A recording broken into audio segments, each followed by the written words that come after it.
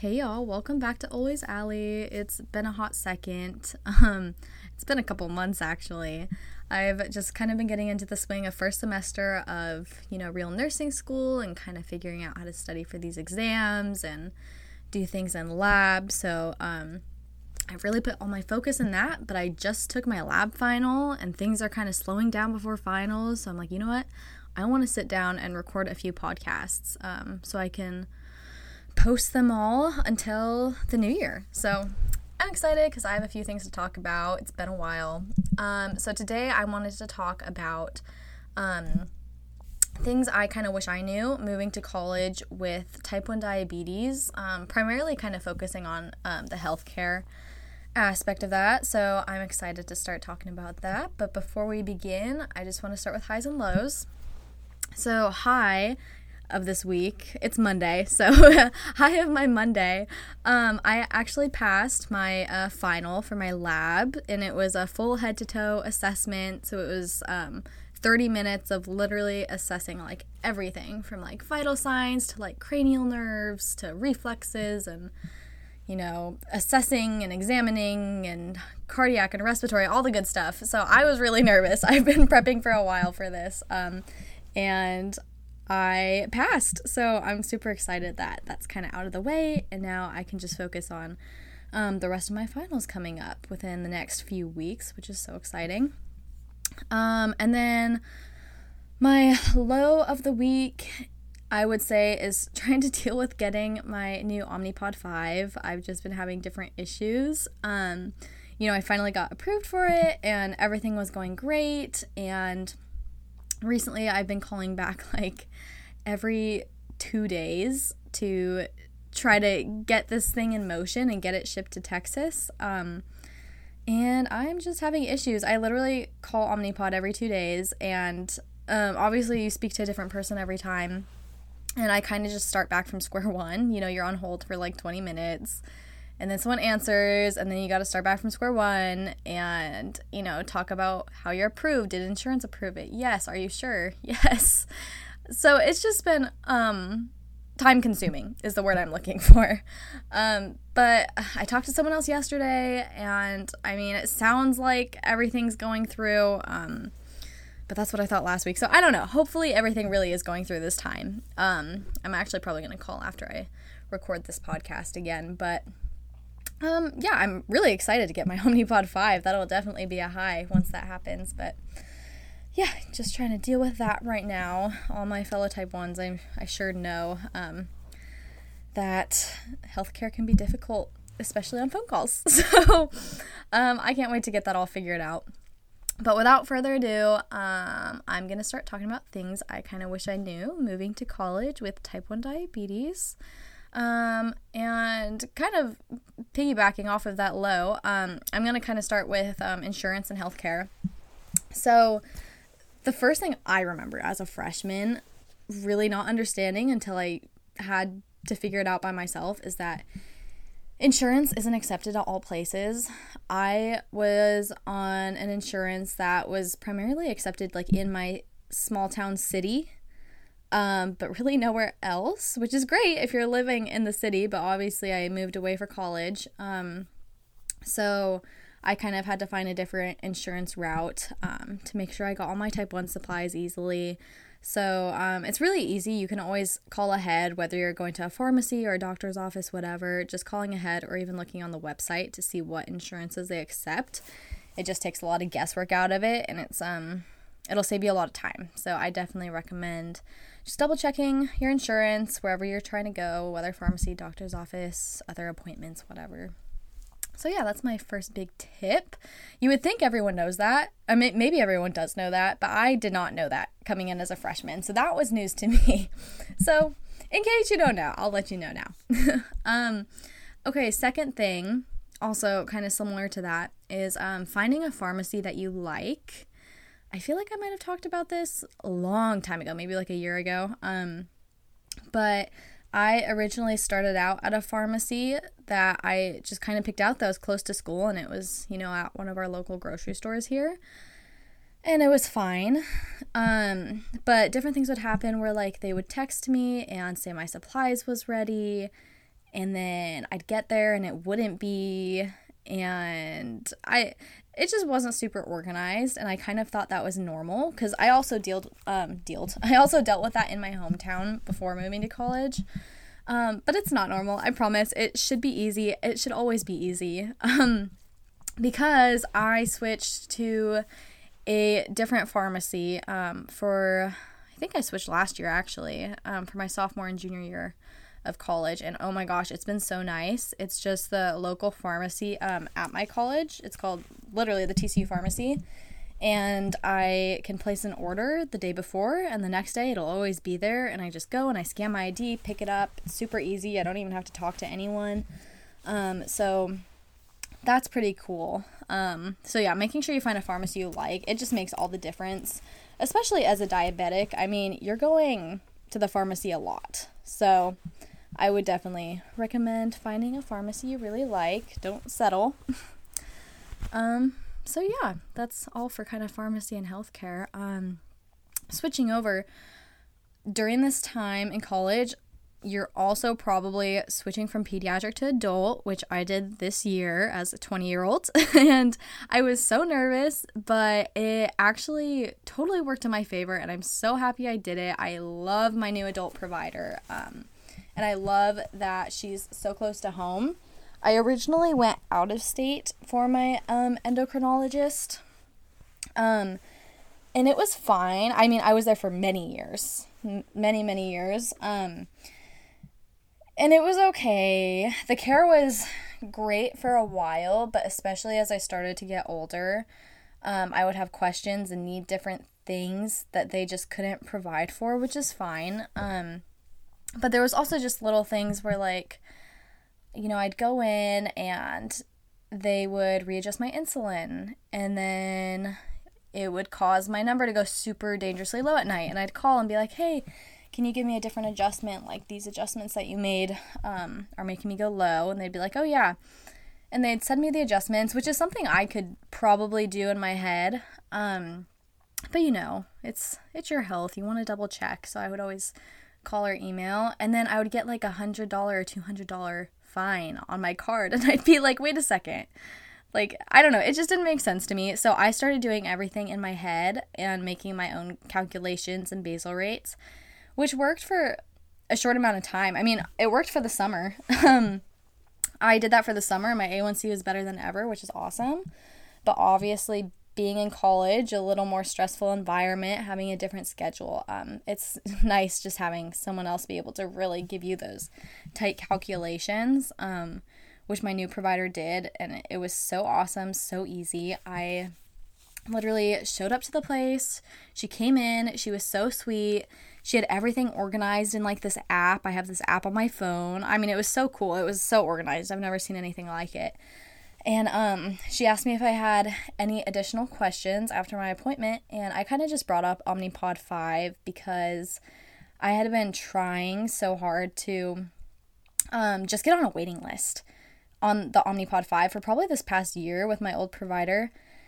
And I was like, yeah, hey, I'd really like to start on the Omnipod 5. I don't really know what that process looks like. I'm on the waiting list, but, you know, like, just let me know if there's anything I can do. And she's like, oh yeah, here's the pharmacy number, and I'll put that order in, and it should be ready for you next week. And I just, like, sat there stunned. I was like, this is a joke. Like, it cannot be this easy. So that was really cool, just to have everything so dialed in. It made me feel good as a patient. So for those of you switching to adult care, it might actually work in your favor. So trust me, there's nothing to be scared of when switching care, if you are switching endocrinologists for college. So that was pretty cool. Obviously, I'm dealing with Omnipod 5 issues, but that's not on their end. This is, I think, more just like a company thing. And shout out to Omnipod. I love you guys. I'm not trying to bash or anything, but we're just having a couple of issues, but it'll work out. I'm excited to get my new Omnipod 5, so I'm hoping by Christmas at the farthest. So we'll see. But yeah, so that was really cool, switching pediatrics to adult, and definitely something to note in your head as you're getting older, going through college. It's probably something you'll be asked to do, so there's nothing to be scared of there. Next thing I want to talk about which kind of coincides with everything I was just talking about as well, is being proactive about what you need. Mainly what am I trying to say? Mainly, oh my gosh, words. I'm sorry, I'm having a brain fart. Mainly because people won't return your calls, and that's how you're going to get a lot of what you need. You're going to be calling the pharmacy, you're going to be calling your provider, you're going to be calling, whoever. And 9 times out of 10, and this isn't anyone's fault, but 9 times out of 10, no one's going to call you back, which is fine, but you just have to be really proactive about calling back and getting that supplies that you need. Kind of like the Omnipod example I just gave, like, calling back every couple of days if that's what it takes, to be like, hey, I need my supplies. I know there's an order put in. Like, this is for my health. I need to get this done.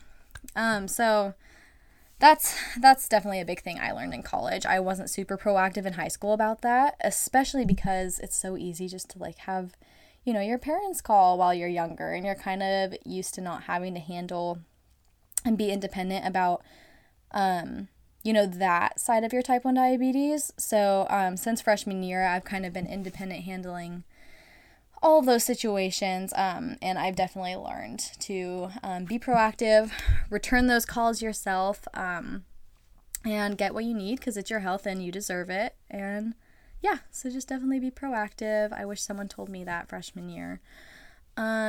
Next thing I think that would be really helpful, knowing going into your college years, is plugging into a group in college if you have one, like a club, or finding a friend with type 1, which isn't as easy as it sounds, I know.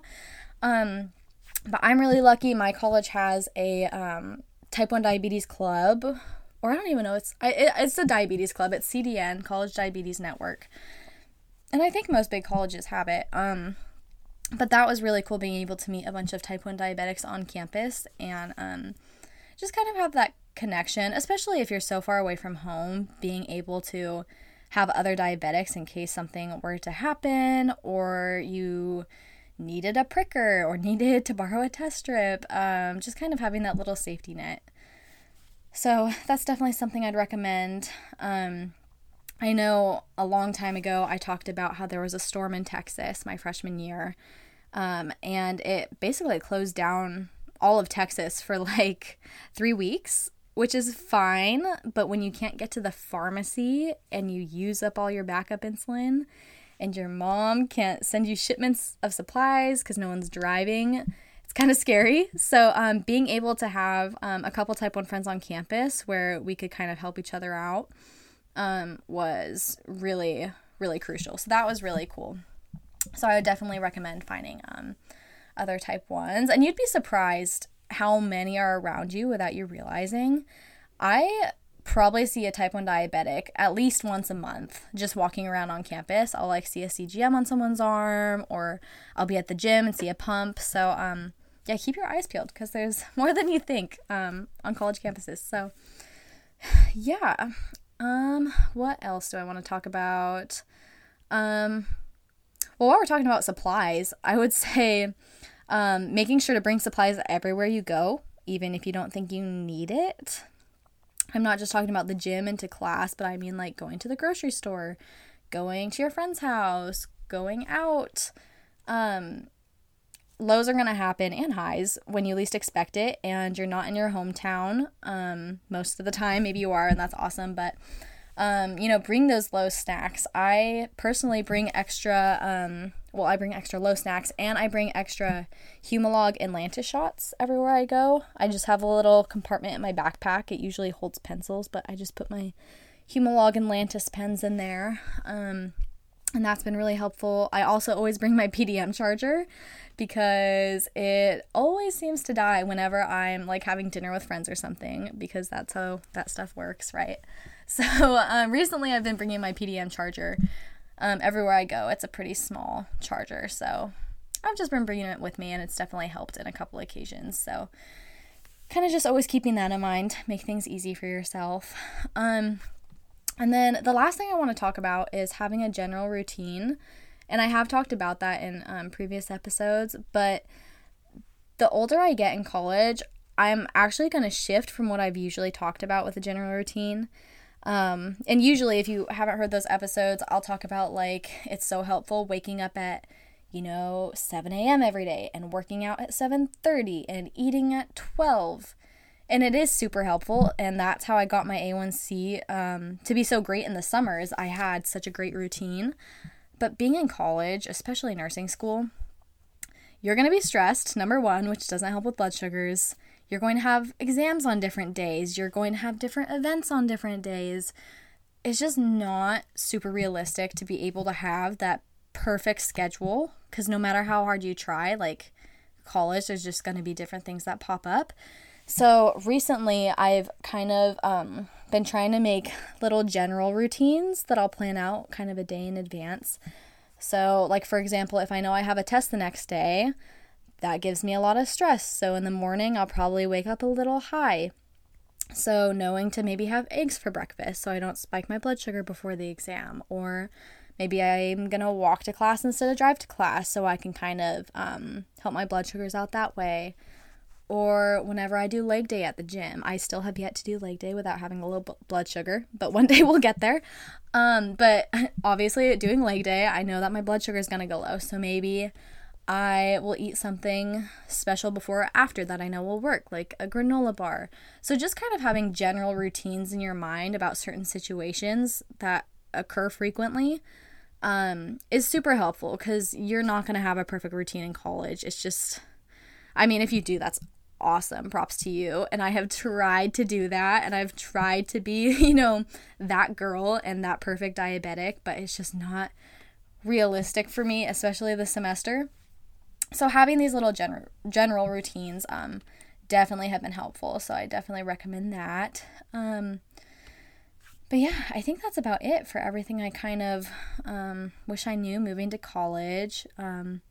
So yeah, I'm excited to be back. I'm probably going to record a couple more podcasts tonight and release them throughout the next couple months.